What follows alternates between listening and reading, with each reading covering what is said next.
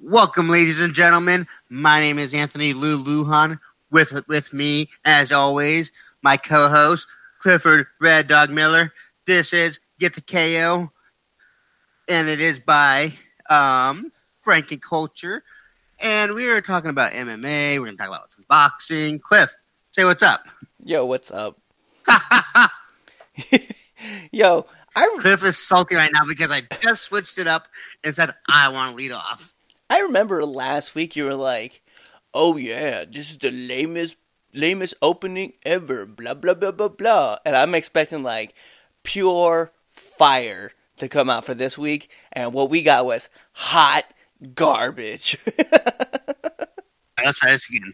Ladies and gentlemen, boys and girls, children of all ages. I'm just on. kidding. Let's just get into this because we have a lot to talk about. We have a lot to talk about. Let's start off with 237. We had UFC 237 2 weeks ago. We did not record last week because of Mother's Day, and we decided to spoil our wives and moms and let them enjoy their day. So we didn't get to record last week, Cliff. So we have UFC 237. We have a fight night. We have some boxing. We have some one fighting to talk about. There's a ton of stuff that's happened in the last 2 weeks that I'm excited to blow off some steam about. Well, let's jump into it, right? So, obviously, UFC 237 was last week. It was on Mother's Day, as Anthony has mentioned. Crazy part is Francisco Trinaldo versus Carlos Diego Ferreira actually was canceled. So it was supposed to be the first fight of the night. It didn't happen. But what we did get was Arlena Aldana versus Beth Correa. And let's be honest, man. If you're reading the stats on this fight, you definitely knew who won this fight. So it's a lot of things coming out for Beth Correa. Obviously, she had a loss with Ronda a few years ago. She was starting to make her way through. She dropped a couple more. Then she had a no contest. But for the total stats wise, we have Arlene with 84 of 248 for total strikes. Significant strikes were 83 of 247 with one submission attempt, no takedowns. Beth Correa, 81 of 196. Total strikes as well as significant strikes, and she was over 200 takedowns. Now, this fight ended in a submission, so big win for Aldana. I'm not gonna lie, man, I was thoroughly impressed with her. She looked super smooth, especially coming out. I didn't even know how to explain, like, she had an answer for everything Beth Correa was trying to throw out. And it was an amazing moment to watch. She did win by armbar in the third round. So yeah, big ups to her. What'd you think of this fight, Anthony? It was a good fight. That armbar was very nice by her. Sad to see another loss by Beth Correa. She started off undefeated. If anybody remembers, her first loss was to Ronda Rousey, like Cliff said. But then she lost to Raquel Pennington. She beat Jessica Eye by split decision, got a majority draw, lost to Holly Holm, and lost to Irene now. So it's been a few years since she's really done anything in the UFC. She beat Jessamine Duksha, she beat Shayna Baszler, but who knows what's going to happen with her in the future of the UFC. I mean, BC was talking about they might even think about cutting her. Yeah, that's crazy. That she's, I wouldn't say that she's fallen from grace, but, since that loss to Ronda, like, she's really struggled to find her footing again. And obviously losing to Holly, she's lost to, like, legit people. It's not like we're saying that she's a scrub, because she's not. She's definitely very tough. But, yeah, man, it's tough watching, because it's like the fight game is catching her, and it's, like, starting to surpass her. And there's nothing she can do about it. Definitely. Let's move up to the next fight. You had Fagio Alves versus Leonardo Staropoli. Is that how you say that, Cliff? Staropoli. And this was a decision win for Staropoli. Looking at the stats, it was a very, very close stat-wise. It was 59 of 148 for Alves to 57 of 205 from Staropoli. Significant strikes, you had 58 of 147 for Alves, 54 of 202 for Starpuli. 100% for takedowns for Starpuli, 1 of 1, and 1 of 3 for Thagio Alves. Yeah, you know what's funny is I felt like I was watching this fight too, and I really felt like Starpoli like came out firing on all cylinders. He looked really good, and it's crazy because like I'm such a huge fan of Thiago Alves. Like the Pitbull is just one of those guys. Like I remember watching him when he was fighting GSP, and he destroyed Matt Hughes' knee. But then like it's weird because it's still so cool to see that he's competitive, but it's like it's also very tough to watch because it's like he's getting older and you're like I want you to have success but not at the cost of your health. Yeah, definitely. It was a good fight. I was very entertained by that fight. This was supposed to be the second fight of the night, behind the Francisco Trinaldo fight. So we start off 0-1 because we both picked Thagio Alves to win that fight. Yeah, that's a tough loss. Scorecards had it 30-27, 30-27, and 29-28. I think I had it 30-27 because I felt like Starpoli, he was way more active, more aggressive. He was landing a lot more blows, and it was just a steady movement by him that led me to believe that Thiago wasn't going to win this fight. I had a 30-27 as well. We'll move up to the next card, right? So Alexander Volkanovski versus Jose Aldo. Now, this is a big fight because Jose is like he's older, but he's still like one of like the most dominant fighters in the featherweight division. And Alexander Volkanovski destroyed him, and it wasn't even fair. Like, let's just be honest. Scorecards had it 30-27, 30-27, 30-27, all in decision for him. Yeah, I was like, good God, man. Like, could you just stop destroying Jose Aldo for a little bit? Total punch stats. Jose Aldo was 39 of 90, 29 of 79 for significant strikes, over 1 for takedowns. Alexander was 129 of 215, 95 of 176, and over 3 for takedowns. And it's just something that Anthony and I always say. If you are landing more strikes than the other person is throwing, you're not winning the fight. You could. Crazy is it, though? 9 out of 10 times, you're not winning the fight. How crazy is it, though, really? He landed more significant strikes than Jose threw all fight.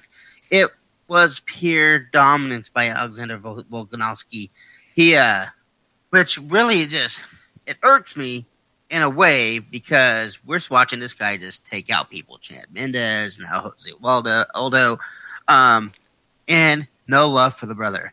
No love by Dana White. Dana White said, nope, you're not getting that title shot. I think Jose looked good coming out too. He looked fresh.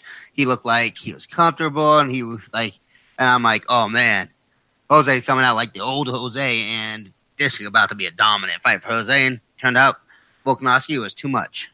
Oh yeah, it was definitely way too much. It was massive, and he had nothing for it. He really didn't. He didn't have an answer. He just got punished. That's all it took. So yeah, big ups to Alexander Volkanovski on his win over Jose Aldo, and hopefully we'll see him soon in that title contention because he earned it and he really deserves it. So moving up, man, we have the co-main event of the night: Jared Cannonier versus Anderson Silva. Again, this is what we're going to go back to and talk about.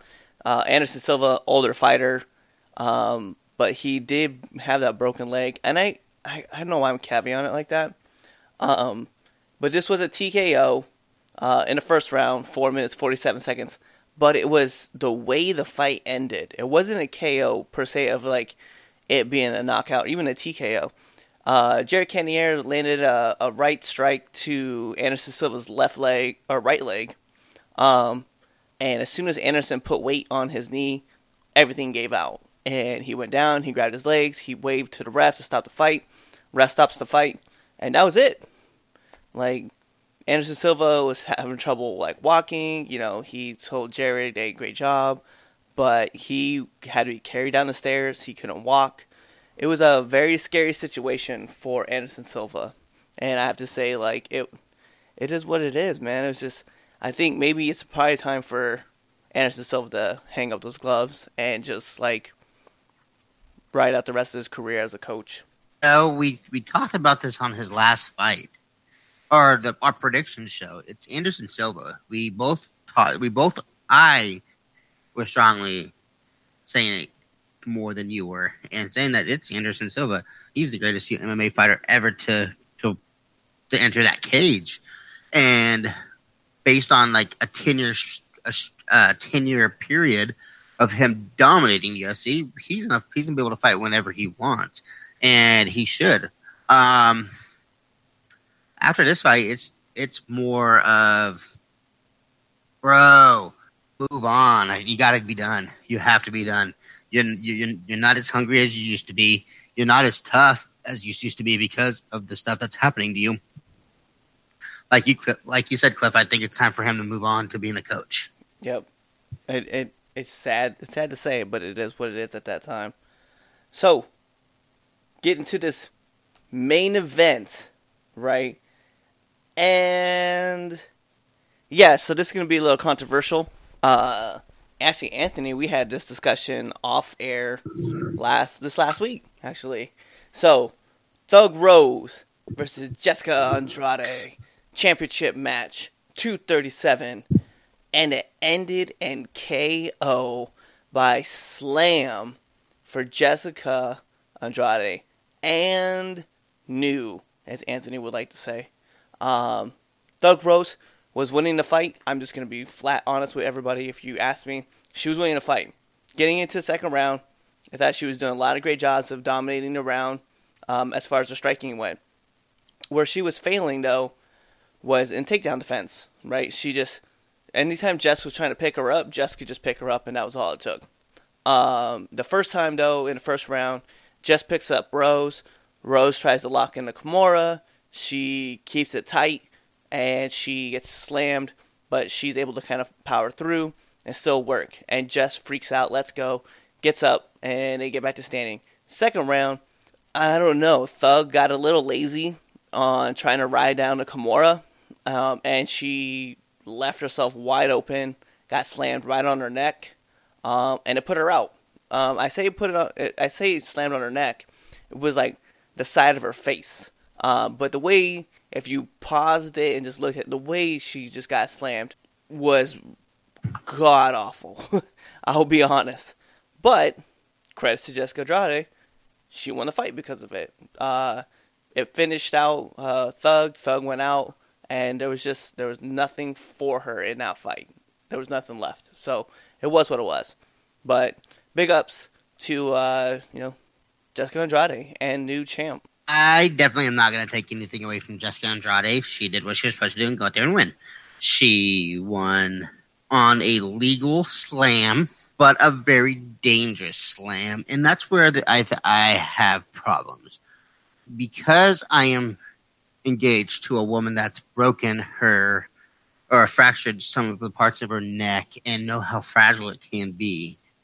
I also have a soldier that was injured during a mission in North Carolina a few years ago, and now he's paralyzed. Shout out to you, Brett, by the way. I love you, brother.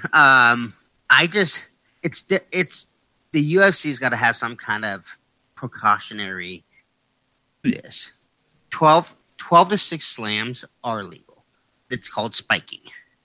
I think 1 to 7, 11 to 5 slams are in that same should be illegal too. Here's the reason. You guys are professional fighters. You guys practice takedowns all the time. You practice striking all the time. This is one in a few that happen. Me and Cliff have talked about the different slams that were just like, Jesus. But this one was like right on her neck. I think as a fighter, you have to be knowing your surroundings and knowing how you're about to slam a girl. If you're holding her by your arm and you're about to slam her thinking she's going to roll and she doesn't, that's still on you. Even though she should have done that, which is on Rose. I think as a fighter, as a UFC, you've got to find a way to protect these fighters' neck, because yes, strikes are strikes, knees are knees, head kicks are head kicks.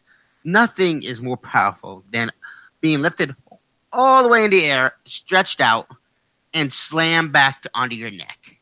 I wouldn't want that if my kids go into UFC or an MMA and it happens to them. I don't want to see that. I don't even want them to have that chance of that, because that could kill them. Yes, I understand that there's things that happen in the UFC. Look at MVP in Evangelino Santos. He went in for a shoot. MVP went in and kneed him. That happens. We don't ever see anything happen like that. It caved in his skull. Though that's a 1 in a million shot, by the way. That never happens. We see fighters injured by their neck from slams. And when it's that bad, on how high Rose was, I just think that the UFC's got to do some kind of precautionary to protect the fighters. But you see, I'm on the other side, man. I get your argument, so I get, the rules. We talked about this, right? That 12-6 obviously is illegal. You said 11-5 and 1-7 drops should be as well, because of the possibility of someone landing on their neck. But, in the same token, the rule states that if a slam goes where there's an arc, there's an obvious arc that you can see, then the slam is legal. And when you watch back that Thug Rose fight, and she locks in that Kimura, and her legs go up in an arcing motion, hey, it is what it is. And I guess because, I could understand where, the rule comes from, as far as, what you would like to see changed. Because I agree with you that maybe those 3 spikes, it's hard, or those 3 slams, it's hard to judge that slam, right? Even if you were to think about based on, a clock movement, it's just hard to judge those slams. But, if I'm dropping somebody from mid-range, right, or even high range, say I go for a power bomb, right, and I expect this fighter to, let's take the Carlos Newton slam versus Matt Hughes, right, a few years ago. Well, actually, it was a long time ago, 97. So Matt Hughes has Carlos Newton pressed against the cage. He's locked in a triangle choke. I just wanted that to be the caveat part, right, because that's exactly what happened. Instead of Carlos Newton coming down on his back, right, let's say that Matt Hughes, because he's going out, because he's in a triangle choke, he's going out, okay? If he starts to slam Newton, but Newton goes to reach for his ankle instead of try to land flat on his back, let's say he tries to go for his ankle and lands on his neck and injures himself, is that still on Matt Hughes' fault, though? I don't even know. That's what I'm saying. More it's such a tough call. Slam. There's just a different between a power bomb, pretty much like we've talked about, and a straight slam on the neck, and it's just scary. Let's be real. I'm not trying to take anything away from the slam. It was uncomfortable. We'll put it that way, right? Because it was very awkward in the landing and everything that happened. And, I mean, let's be real. It shook. And I want to caveat this, too, because I know a lot of people have credited Jess to possibly retiring Rose. But Rose wasn't in this fight. I hope a lot of people know that. Rose went into this fight wanting to get rid of the title. Because... And everybody's like, no, she wanted to fight. No, because if you saw her in that post-fight, she legitimately looked like she had checked out. Like she was done. That was it. She didn't want to be around. She didn't want to be holding the title no more. So, even though she was dominating this fight, I really, really can't stress that I felt like Thug Rose had checked out. And she made an error. But I think that error benefited her. And because she didn't even sound like she wanted to have a rematch. She sounded like she was done. She don't want to be nowhere in the UFC. And I'm not saying that the slam was the reason. It might have been a catalyst to why Thug wants to retire. But you can't blame Jess on the slam. And you could be like, well, they're pros and, you have to be careful with the fighter when you're returning to the mat. Yeah, but even if they took all the precautions and something still happened like this instance, what would we do? What more could you do? I know, like we've talked about, Anthony, you and I talked about a possible neck pad, but I'm against the whole idea. I think any more things that you have to add to a quote unquote uniform for the UFC is a bad thing. Like the gloves are meant to be there for a reason, but even when you were talking about it, right? And I don't want to sound sexist when I say this, but you kept referring to her and her and her and women, right? But in the same token, like we have not ever said, "Hey, here's another 1 in a million thing to happen." We watched. Okay, let's be real. We watch people train all the time, right? Frank Mir, right? Frank Mir broke two people's bones in the UFC cage. They didn't outlaw the armbar, and they didn't outlaw the Kimura lock, but they still have them, and they tap people out, and there's risk of injuries. A broken arm is a lot different than a broken neck. Regardless, there's dangers in the sport, is what I'm trying to get at. Like, there's still danger in the sport, and I get it. And there's low danger and there's high danger. Danger is danger. We have to stop that. Danger is danger. If I knock you out with a head kick, listen. If I hit you with a head kick and you fall in the cage and break your neck because of the way you landed awkwardly, are we then going to say we need to find a better cage, or would we be like, oh man, because that's rare. That is so different. That a leg kick to the head and you fall on the cage. It's not different than you getting slammed from high up onto your neck. The point being is the control. It's slamming on your neck. No, the point being is the control. The control of thinking about you, right? Like in WWE, right? We talk about you have to put your life in somebody else's hand, and you have to trust that they're not going to injure you, right? But in UFC, right? We're talking about I can't predict what you're gonna do, right? If I go for a slam, and just like I was using like as an example, let's say she lets go of the Kimura lock, right? If she had let go of the Kimura lock, Thug would have landed on her back, and she may have been knocked out. She may have not.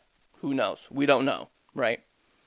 But the idea is, how am I supposed to? If I'm returning you back to the mat. Right? And even if we did it in a safe fashion, like we were just talking, right? If we did it in a quote-unquote safe fashion, and I turned and I got the arc, right? And all of a sudden you decide that you're going to try to grab my ankle because you want to try to grab, like, the quick split. What happens when you land on your head? You know what I mean? Like, I can't control what you decided to do mid-drop.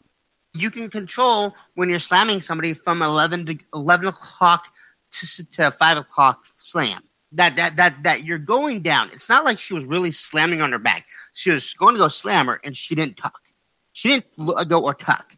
And I get that, and I definitely. But you're still going up from a high arcing slam rather than a mid range slam. It's not like you pick the guy up and Mark Henry, strongest man, slammed him. No, you picked her up from the very top, as far as you could reach. You arced back as far as you can reach, and you went to slam her towards her head and not thinking that she's going to let go.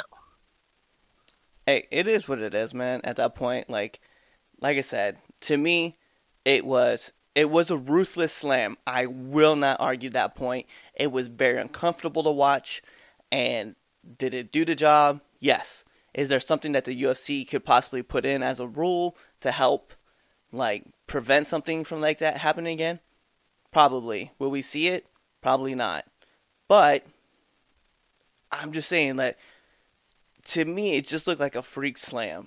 Like it wasn't, I don't know. I didn't feel like it was a controlled situation. Like I felt like it was out of control because on a normal basis, we've watched this happen with other guys who go to get slammed. Either they pop up to their feet and refuse to get slammed, or they let go of the lock and they get slammed to the back. And we've seen other fighters do it. There was 4 weeks ago, we were just talking about the slam. Dude tried to lock in a standing guillotine, and instead of getting locked in the guillotine, a guy scooped a double leg up, picked the guy up, grabbed him by the forehead, and slammed him into the mat. Vicious slam at that. And we were just like, oh, well, that happens. but the guy's head bounced off the ground twice. Okay, great. But where the guy that slammed him, where was he at? Was he at the very peak of his that he could not, like he's reaching up trying to change a light bulb, or was he medium having control in that slam? Hey, all I'm saying is that if we're gonna put in rules to help protect the fighters, let's put them in. But my point being though is that this was a 1 in a million slam. And as much as you talk about slams, look at the power bombs that happen. They don't power bomb them on their neck; they power bomb on the back. And yes, sometimes their head does get whiplash back, but that's a less percentage of being paralyzed than getting slammed on your neck. We've watched Rampage slam numerous dudes on their shoulders and neck, not just their back. On their back. But we've watched Rampage slam people on the videos that we've seen. Baloney. Anyways, so we're never gonna agree to this one because we're so in love with the sport that we're it's just Cliff, if you were here, I'd put you in a guillotine. And then I would slam you on your shoulders. Too heavy, you wouldn't be able to slam my fat ass.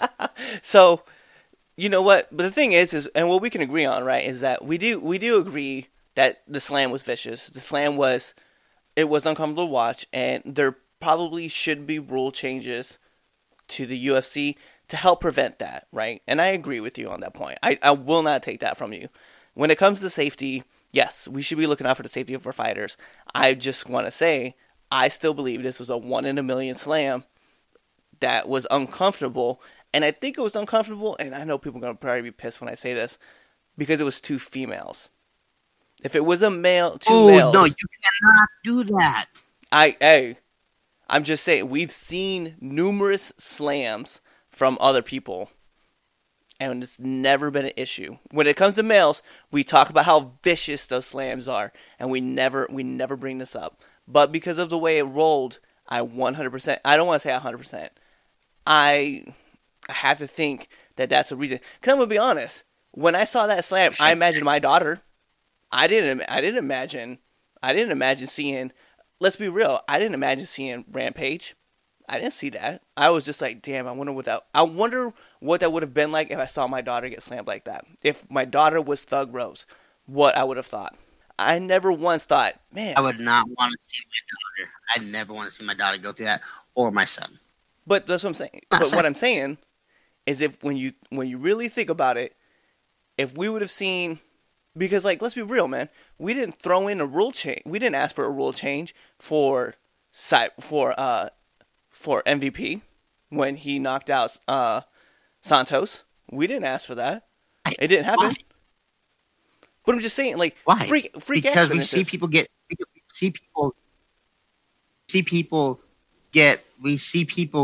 kneed in their head all the time, and it never happens like that. There's a difference. If it was a male. If John Jones picks up Anthony Lionheart Smith all the way where he's stretched out and slams Anthony Lionheart Smith on his neck, I'm going to say no. That you can't do that to a fighter because it's a fighter. It's not a female. It's not a male. It just happened to be a female, 2 females doing it. But it's ultimately every fighter. I don't want to see a fighter get slammed from way up top. Look at Owen Hart. I never want to see another freak accident like that happen again where he falls on a freak accident. He falls, hits a buckle, lands on his neck, and dies. I don't want to see that anybody happen like that.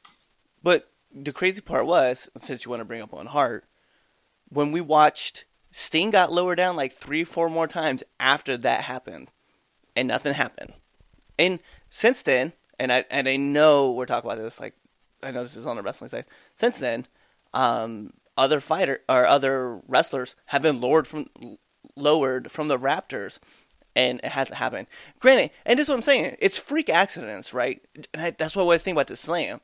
I think it was just a freak accident, and maybe you're right. Maybe it was just a coincidence that was 2 females, but it sparked a real conversation over slams. I just think that, like, because every video that you sent me when we were talking about this off the air, power bomb after power bomb, they're getting slammed on their back.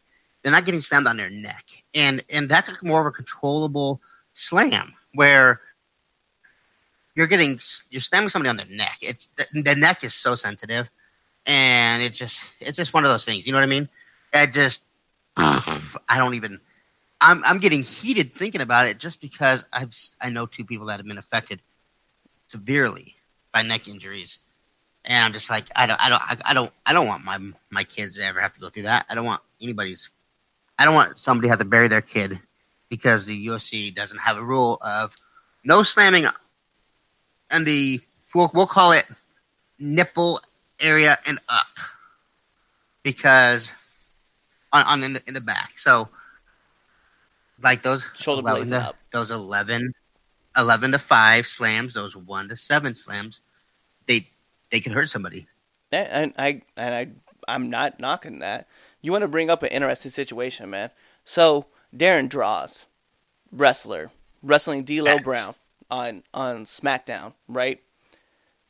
And D'Lo, who had the D'Lo bomb, right, was powerbombing people left and right. He broke Draws' neck. Did they ban the powerbomb? No, it was a freak accident because it's still more of a controllable slam than slamming somebody that's more near your neck. And you get powerbombed, you're actually supposed to land on your back. That's what a powerbomb is. And the slam that happened on 2 Saturdays ago wasn't meant to land on your back. It was meant to, you're going to let go of my arm, regardless of how you're going to slam. Did she do it illegally? No, because there's not a rule. That there is a rule that she followed the protocol of arching her back and slamming her. But being slammed on your back is a lot different than having the opportunity of being slammed on your neck. But yes, D'Lo been powerbomb people for 15 years and one thing happens. Nothing happened. No protocols there. Look at all the headshots the WWE has banned. Headshots with chairs because of everything happening. You're saying it, right? But we know that could be a controlled situation, right? Headshots, like, the WWE, like, I don't know what their thought was in, like, letting chair shots go. Because now looking back, I'm like, man, that's brutal. But what we're saying, though, right? So we don't even know. Jess could be training, like, days in, days out, working on takedowns and slams, right? And this one slam that just happened to be televised could be the one where we're like, oh, that needs to change right now. But we won't know. And it's what's weird. That's what I'm saying, though. I really think that if we're going to talk about the slams and we're going to talk about change, man, we don't know. Practicing that slam. We don't know. Because we don't know what our training camp is like. Nobody's practicing that slam. You don't. Again, I'm going to go back to it. Let's tweet out. You don't know. Let's tweet out everybody and find out if that is a slam. You know what? You know who I can talk to? I can talk to my buddy Dwight that practices at Uriah Faber's greatest gym. That's actually that exact slam that she just did is something that they practice. No, I didn't. Mind you, what I just said, because I didn't say that exact slam. I said slams in general. I did not say that exact slam. Otherwise, yeah, let's ask him if they practice choke slams. Uncontrolled slam. Choke slammed. Who's dead? All right, we're gonna agree to disagree. We're gonna move on. All right, we got more important things to talk about than an issue that we can agree to disagree. We're going to Bellator 221. This was the same night as UFC 237 and the controversial slams. So, starting from the bottom, we had Taiwan Claxton defeating James Bennett. This was third round TKO, vicious knockout, by the way. Big win for Claxton. My father-in-law, we watched this fight, and he was just like, what are we watching? I was like, this is, like the juniors division. Bellator. So, big win. Did you happen to get to see the Claxton Bennett fight? I did not. I turned on Bellator just to watch the next 3 fights. All right, so we're going to jump into that fight. So we had Jake Hager, aka Jack Swagger, defeating TJ Jones. Go on, Anthony, say it. We the people. So Jake defeated TJ via first round arm triangle choke. The thing about it though, man, this was like, yo, we want to talk about controversy, okay? Like, Jack locks in this arm triangle choke, and TJ, he didn't tap at first, but then he like immediately goes for a tap, and you see his legs are kicking because the ref is trying to pull Jake off of TJ, but Jake's not letting go of the tap. He's making the ref do his job and force him off the tap, right? It was insane because I was like, yo, Jake, you've got to figure this out, man. Like, as soon as the ref says enough, like, let go and go. But then, like, Jake cut this, like, heel promo where he was just like, go on, guys, boo me. Because right now, I'm not going to lie, I'm rock hard. I've got a boner. Like, what are you doing right now? The WWE clearly is not writing your promos for you, Jake. Like, you got to chill. I was like, this is a whole different world than what you're used to. I was like, I'm still trying to figure out, like, 2 weeks later, like, what were you doing?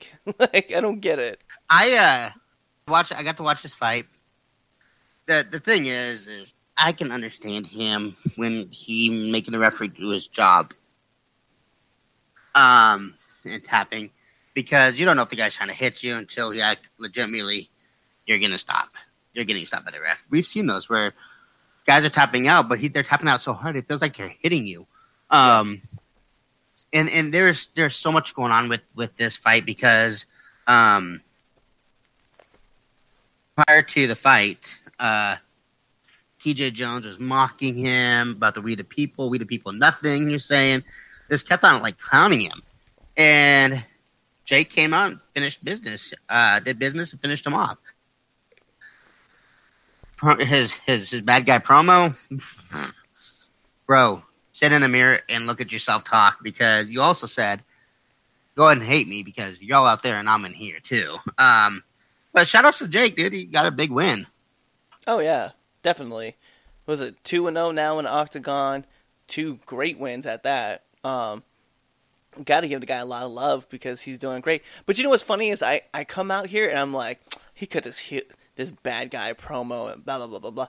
But I've said this numerous times, like on this show, we need more bad guys. And if if he's gonna be that guy, by all means, do you, man? Go ahead, Jake. Be the bad guy. Cliff approves of you saying, I am rock hard. I got a boner. Yep. I approve of you sitting there telling people, boo. The reason why you boo me is because you're out there and I'm in here. Like, yo, like hey man, I'm not even gonna lie to you. Do you get more heat? Everybody that you want them to think you're the bad guy, go on and do it. Do your business, man. So moving up, right? We had AJ McKee defeat Pat Curran. This was by decision 30-27, 30-27, 30-26, which I thought was interesting. The last judge gave it a 10-8 round. So, you know, Pat was not doing well in that fight. Kind of got outclassed a little bit. It is what it is. Next fight we got to talk about, though. And this was like the... Whoa. What? I want to put my 2 cents on this fight. Yeah, put your 2 cents on this fight.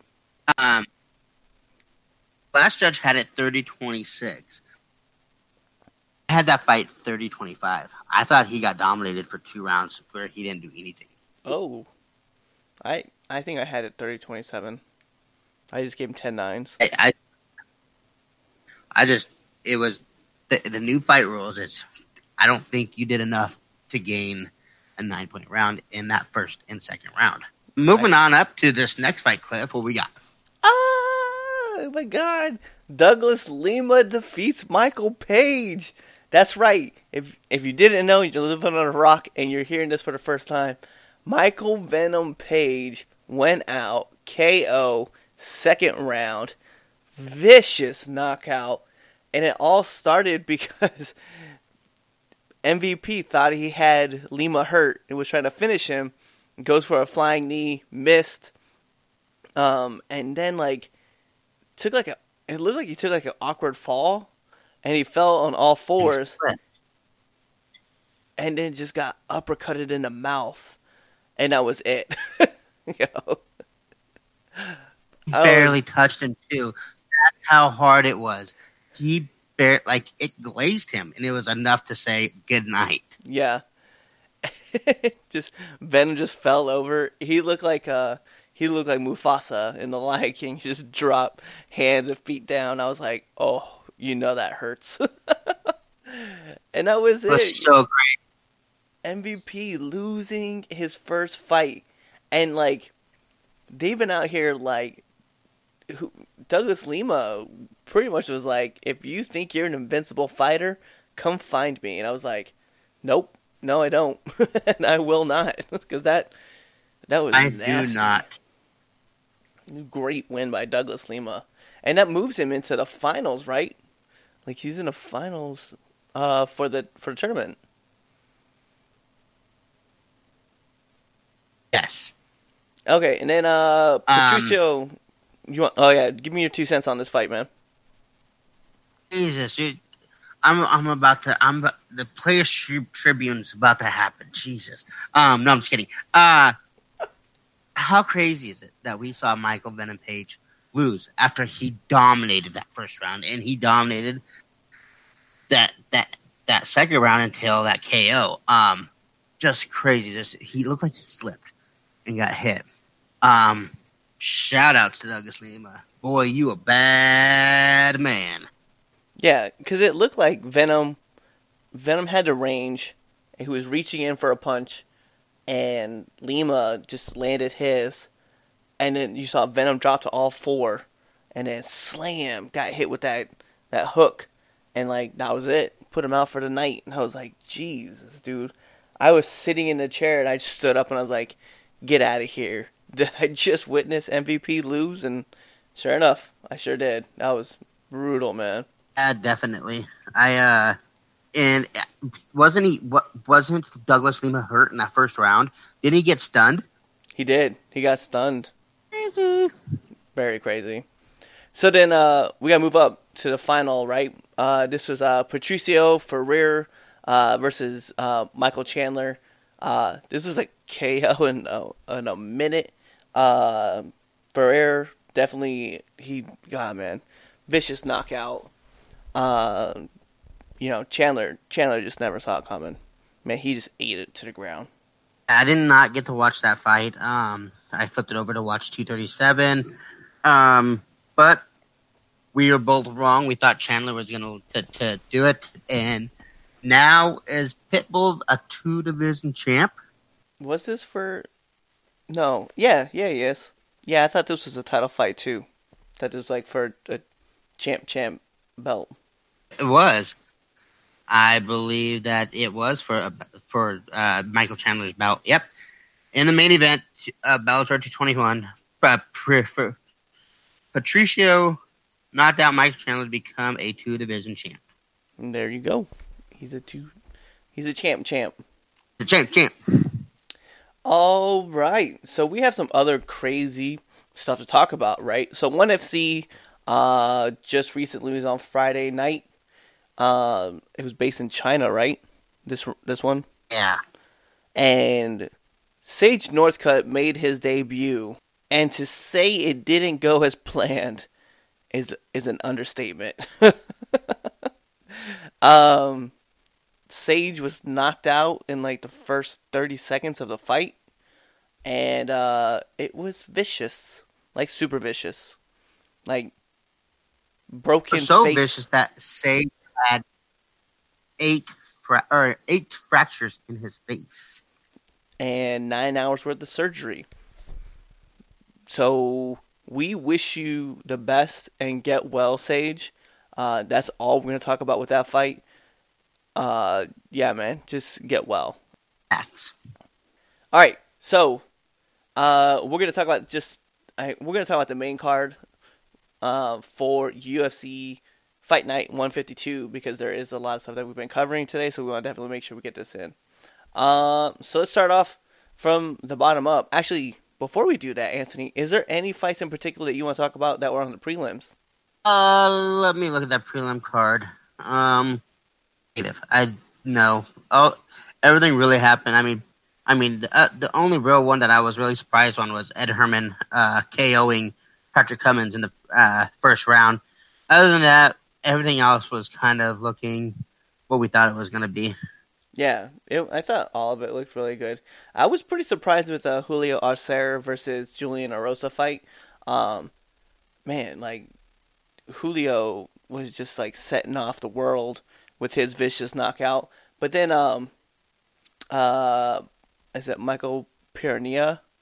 God, man, he had that first round knockout with a flying. It was like a flying knee, and then it was a leg shot. I can't remember if it was a flying knee, and then it was just a straight jab, and it knocked out Danny Roberts, which was brutal because Roberts just laid flat on his back, and he was just out, and it was, oh my god, it was a great knockout. So as we're talking about all these fights, if you guys aren't getting the picture yet, there was a lot of finishes, 11 to be exact, which ties for the UFC for the most in one event. So let's move on. Let's just jump right in, right? So we had Davey Ramos versus Austin Hubbard. This went decision. So stat-wise for this, 76, 128 total strikes for Davey, 63 for 114, 3 of 7 for takedowns. Austin, 46 of 119, and then 44 for 116 for total strikes. So it was a great fight for him, for Davey. As far as like the decision went, it was unanimous, and I'm trying to remember. 30-27, 30-27, 30-27, so all 3 rounds went to Davey. What was your thoughts on the fight? When you take down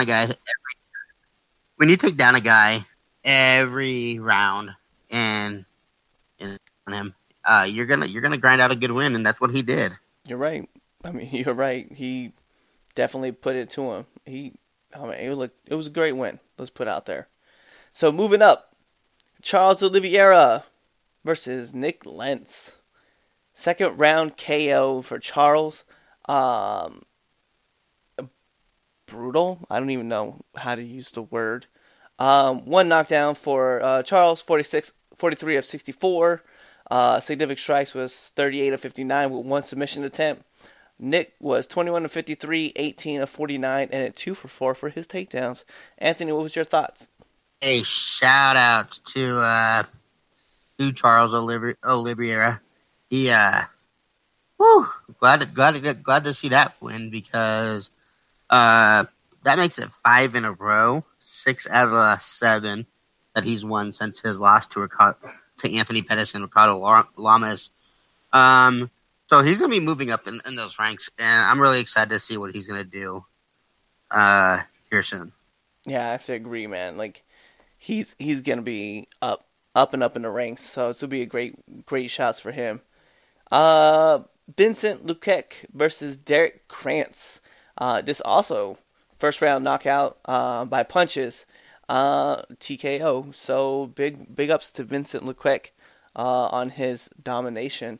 Total stats wise, 18 of 25 total strikes, significant strikes with 1 knockdown. Derek Krantz, 9 of 23, 6 of 18, and then 1 of 2 for his takedowns. So as you could tell, Vincent was looking to finish this fight fairly quick. I do follow him on Instagram, and it's fun to follow him. By the way, I'm gonna correct you. It's Vincent Luque. Nope. And he is the man. If you don't know who he is, he fights with Kamaru Usman. He trains with Kamaru Usman and Rashad. They are all at the same gym. But how crazy good is this dude? If you don't know how crazy good he is, look at his stats. I'm bringing him up right now. 1, 2, 3, 4, 5. He's on a 5-fight winning streak. 6, 7, 8, 9. 9 out of the last 10 he's won. The only fight that he's lost was to Leon Edwards, and that was in March of 2017. Over 2 years ago is the last time he's lost, and I really think that he's going to break into that top 10 soon, and maybe even the top 5. It's vicious. So I definitely like seeing where things are going right now. It'll be interesting to see where Vincent goes, like towards the future. Like I just can't wait. Women's featherweight division: Megan Anderson, Felicia Spencer. First round submission for Spencer. It was amazing. She ended this shit with a rear naked choke, and just great grappling all around. So big ups to Felicia Spencer on that one. Definitely. Really, really was surprised with how Megan Anderson handled that fight. She didn't look very good. But nonetheless, I'm not going to take away from that winner. I know, Megan she was 3 for 6 in significant strikes and 5 for 8 in her total strikes. Like, not a good look there, girl. You gotta throw more if you want to control a fight. Moving up, co-main event in the middleweight: Antonio Carlos Jr. versus Ian Heisek. Decision, all 3 rounds. Went all 3 rounds. Unanimous decision at that. 29-28, 29-28, 29-28. All for Ian. How did you score this fight, Anthony? 29-28. I did think that Antonio did get that. I think it was that first round. Let me tell you though, this Ian Heinisch is crazy. He got taken down. He was getting up, and he saw that Antonio had his head wide open as they're getting off their knees and started elbowing him in the head. I'm like, Homeboy's been jumped before, because that was crazy reaction by Ian. I have to agree with you on that. I do have to agree with you. And finally, our main event, the event that if you guys aren't on Addicted to the UFC on Facebook, you would have seen the banter that went on between Anthony and a bunch of people. Speaking of it's just one guy. Yeah. Just one guy. And let me pull this up for you. Well, hold on. Because so RDA wins this fight by submission, arm triangle choke in the 4th round. So big ups to him. Kevin Lee, Kevin Lee is a tough fighter. We acknowledge that. Total strikes, right? 75 of 126 for RDA, 60 of 111 for significant strikes, 4 for 7 of his takedowns with 1 submission attempt. Kevin Lee, 40 of 102 for total strikes, significant strikes, 35 of 97, 6 takedowns out of 16 for Kevin Lee. Now, I know Anthony is really wants to get this out there, so go on, Anthony. Let us know about what happened. I just want to get this off my chest, and this is the reason why. So I'm on Facebook. I'm part of this group that's called Addicted to the UFC. Cliff might have gotten me into this group. I'm making waves already. So I'm sitting there, and there's a post out there that says RDA is going to pick up a easy win over Kevin Lee. And then there's people sitting there, yes, no. And then I'm sitting there just, if you look at the chain, Al beat Lee. Al Iaquinta beat Kevin Lee. Donald Cerrone destroyed Al Iaquinta. And RDA beat up on Donald a few years ago. If it goes down the chain, RDA should win easy. This dude, and don't get me wrong, respect that you're a fighter. You fight, you're 1-3 as an amateur, but you're fighting, and I'm not.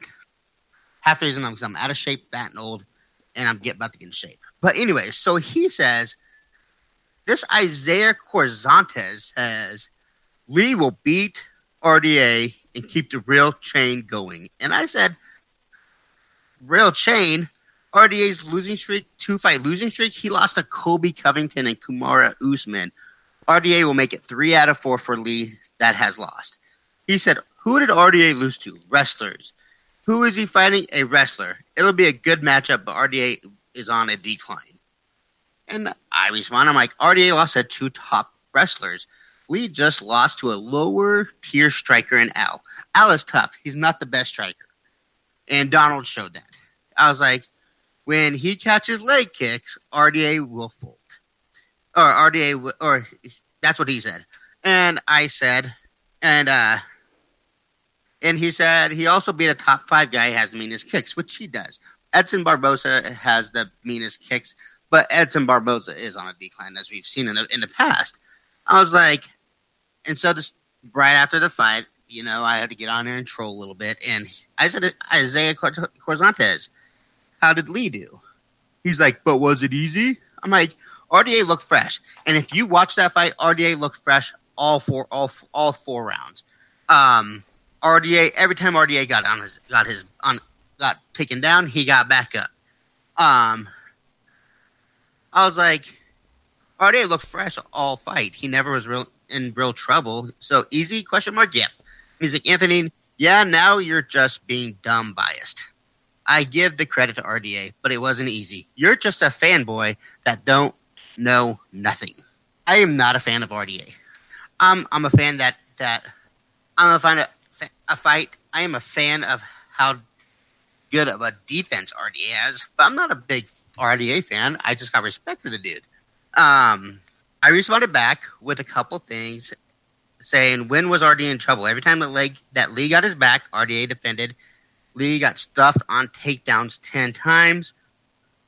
Every time RDA got taken down, it was only for about 30 seconds. We can be honest here.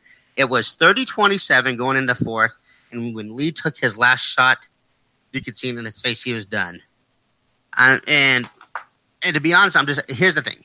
I'm tired of people that do fighting thinking that they know everything about fighting. If you really think that RDA was in any kind of trouble during that fight, your head's up your ass. Because RDA outstruck him, RDA outkicked him, he looked good. Yes, Kevin Lee definitely did more pressure, but it didn't do anything to RDA. The pressure didn't affect him. He kept boxing him, and then when Kevin decided he didn't want to get hit in the head no more, he went for a takedown and got stuffed 10 times. Yes, he took him down a couple times, but he got back up. RDA's jiu-jitsu outpowered Kevin's wrestling. And if you disagree with that, you're crazy. Sorry, end of rant. It's okay. It's funny though, because we talked about just what define easy win, or how easy. You know what I mean? Like, define that. Are we talking about like Ronda Rousey armbarring Miesha Tate easy, or are we talking about like Jose Aldo getting knocked out by Conor McGregor easy, or are we talking about like what do we define easy? You know what I mean? Like, people just are gonna tell you like, oh, it wasn't an easy victory. It doesn't matter if it wasn't. A victory is a victory. It doesn't matter how it happens, controversial or not. Like, if you took an L, you took an L. We talked about that with Brock Lesnar and Mark Hunt. We've talked about that a couple years ago, where Brock Lesnar popped positive for steroids after Mark Hunt lost the fight, and they ruled it a no contest. We've talked about, so you could say what you want. Guys initially won the fight, but it is what it is. I mean, John Jones, we don't even know about John Jones, right? Like, everybody keeps talking about every victory is tainted because he has steroids in his system or whatever. It is what it is. Whether you win or lose, it doesn't matter how easy it was. Toretto said it best. Whether you win by an inch or a mile, winning is winning, and that's all that we see. Agreed. So that's enough about the UFC. That's kind of about the world of MMA for right now. Actually, for the next couple of weeks, right? I think June 1st is hard. Yeah. So with it being said, though, we got to jump into the main boxing fight that happened May 18th. Like, we just got to be honest. I don't even call it a boxing fight. The beatdown of Wilder. God, this was vicious. And just watching the straight that was thrown by Wilder and ending his opponent's night, where he just laid flat on his back, it was vicious. That's the only word I would ever use in my life. It's vicious. It was nasty. It was crazy to see it ended that fast. I'm right now really trying to find the Brazil. stats to this thing. Here it is. I got it. So here it is. You ready for this? Yep. It was total punches 9 of 35 by Dante, 2 of 10 by Brazil. And if you guys don't understand what that means, it was quick fight. It was very quick. Like, I think it's funny though because as we're recording this, 54 minutes ago, so 10 minutes after we started officially recording this, Tyson Fury said Dante Wilder is the second baddest man on the planet. Like, dude, he knocked you out. Like, I don't care what you say. Fury was out. He was laying on his back, and the ref was counting. And when they brought Wilder on the Joe Rogan Experience, right? And Joe was like, "Hey, how's it fighting Tyson?" Yo, Wilder said, he goes, the ref was doing the count, right? He was like, 1, 2, 3, 4, making the count longer and longer to try to give Wilder or try to give Fury more time to stand up. And he said it. He's like, I'm literally watching this now. it was so funny to listen to Wilder talk about it. But at this point, man, when he knocked out Brazil, there was nothing. Brazil was just out flat on his back, completely gone. Yeah, you hear Anthony's reaction as he hears it for the first time. Never really got to watch this. I'm just like jab by Fury, jab by Fury. Oh, there's a there's a hook. It was a hook. And he's 6, 7. He says, "I'm gonna get up." 8. Like, what's this referee doing? Dude, his brain is rattled.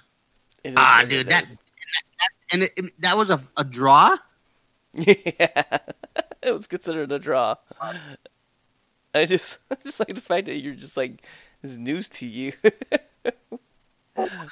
Well, no, the fact is, I knew that he knocked him down, but I thought he got back up. I did not know that he laid on his back for, good God. He laid on his back for like 15 seconds. Let's find out. Let's find out. There. At the 2:21 mark. As Anthony continues. It took him 6 seconds. It took him 6 seconds to realize the referee is counting. That's what I'm saying. Like, he's giving him 20 seconds. Yeah, that's what I'm saying. He gave him 20 seconds. Dude. All right. So I officially have changed my mind on that fight because I really thought Tyson Fury was feeling good. Tyson took my bad, Dante Wilder.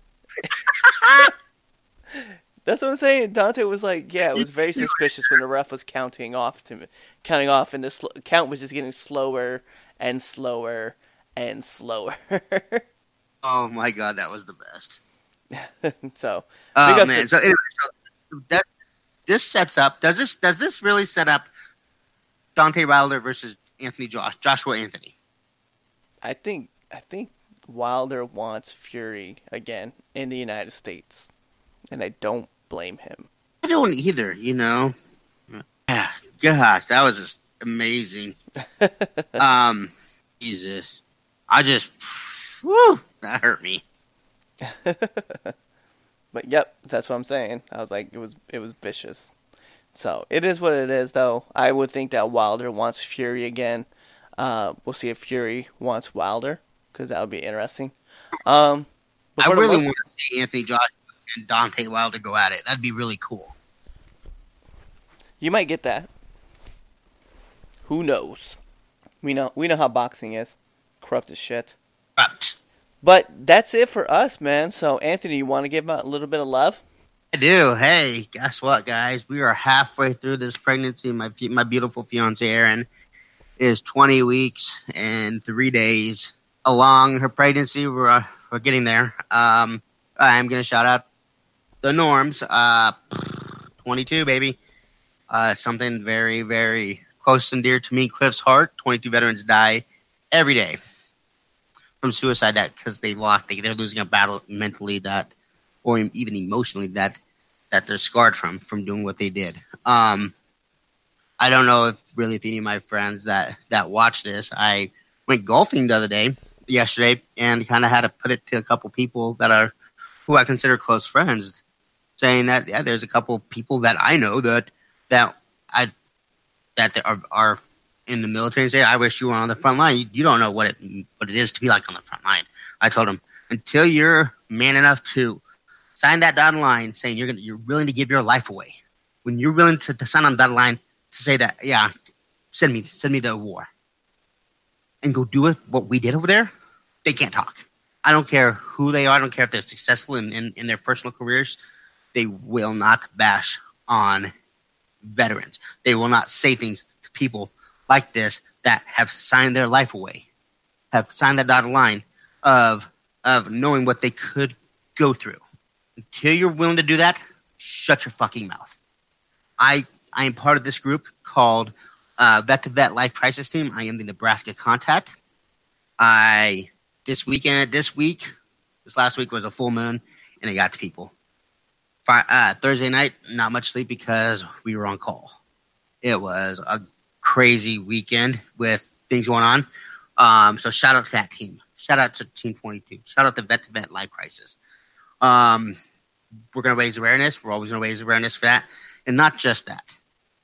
If you're a friend, if you're a listener, if you're a random off the street and you're having troubles and you need someone to talk to, stop me. Call me, message me, and let's talk. I've been there. I've seen the barrel of a gun. If you're having life troubles and you just need to talk, you need to vent some air, or if you're really needing to find some kind of resource to get help, message us. I love you guys. I really do. It is something that I hold near and dear to my heart is suicide, because I've lost some soldiers and I've lost some friends. I will always have you guys' back.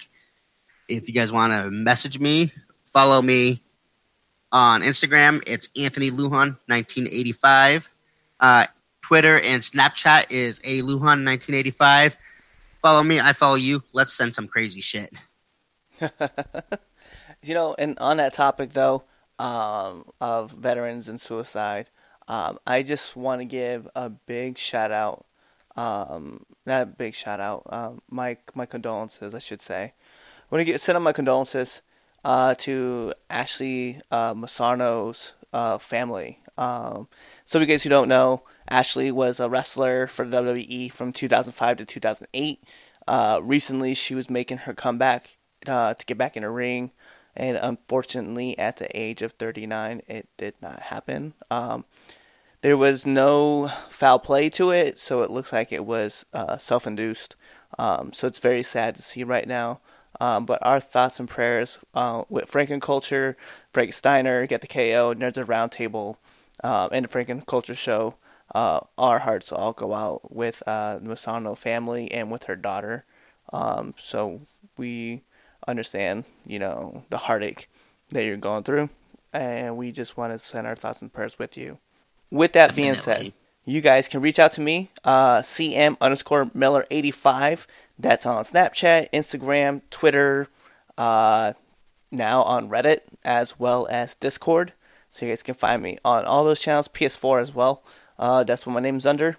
And that's pretty much going to do it for us today. So, Anthony, why don't you go ahead and tell them bye.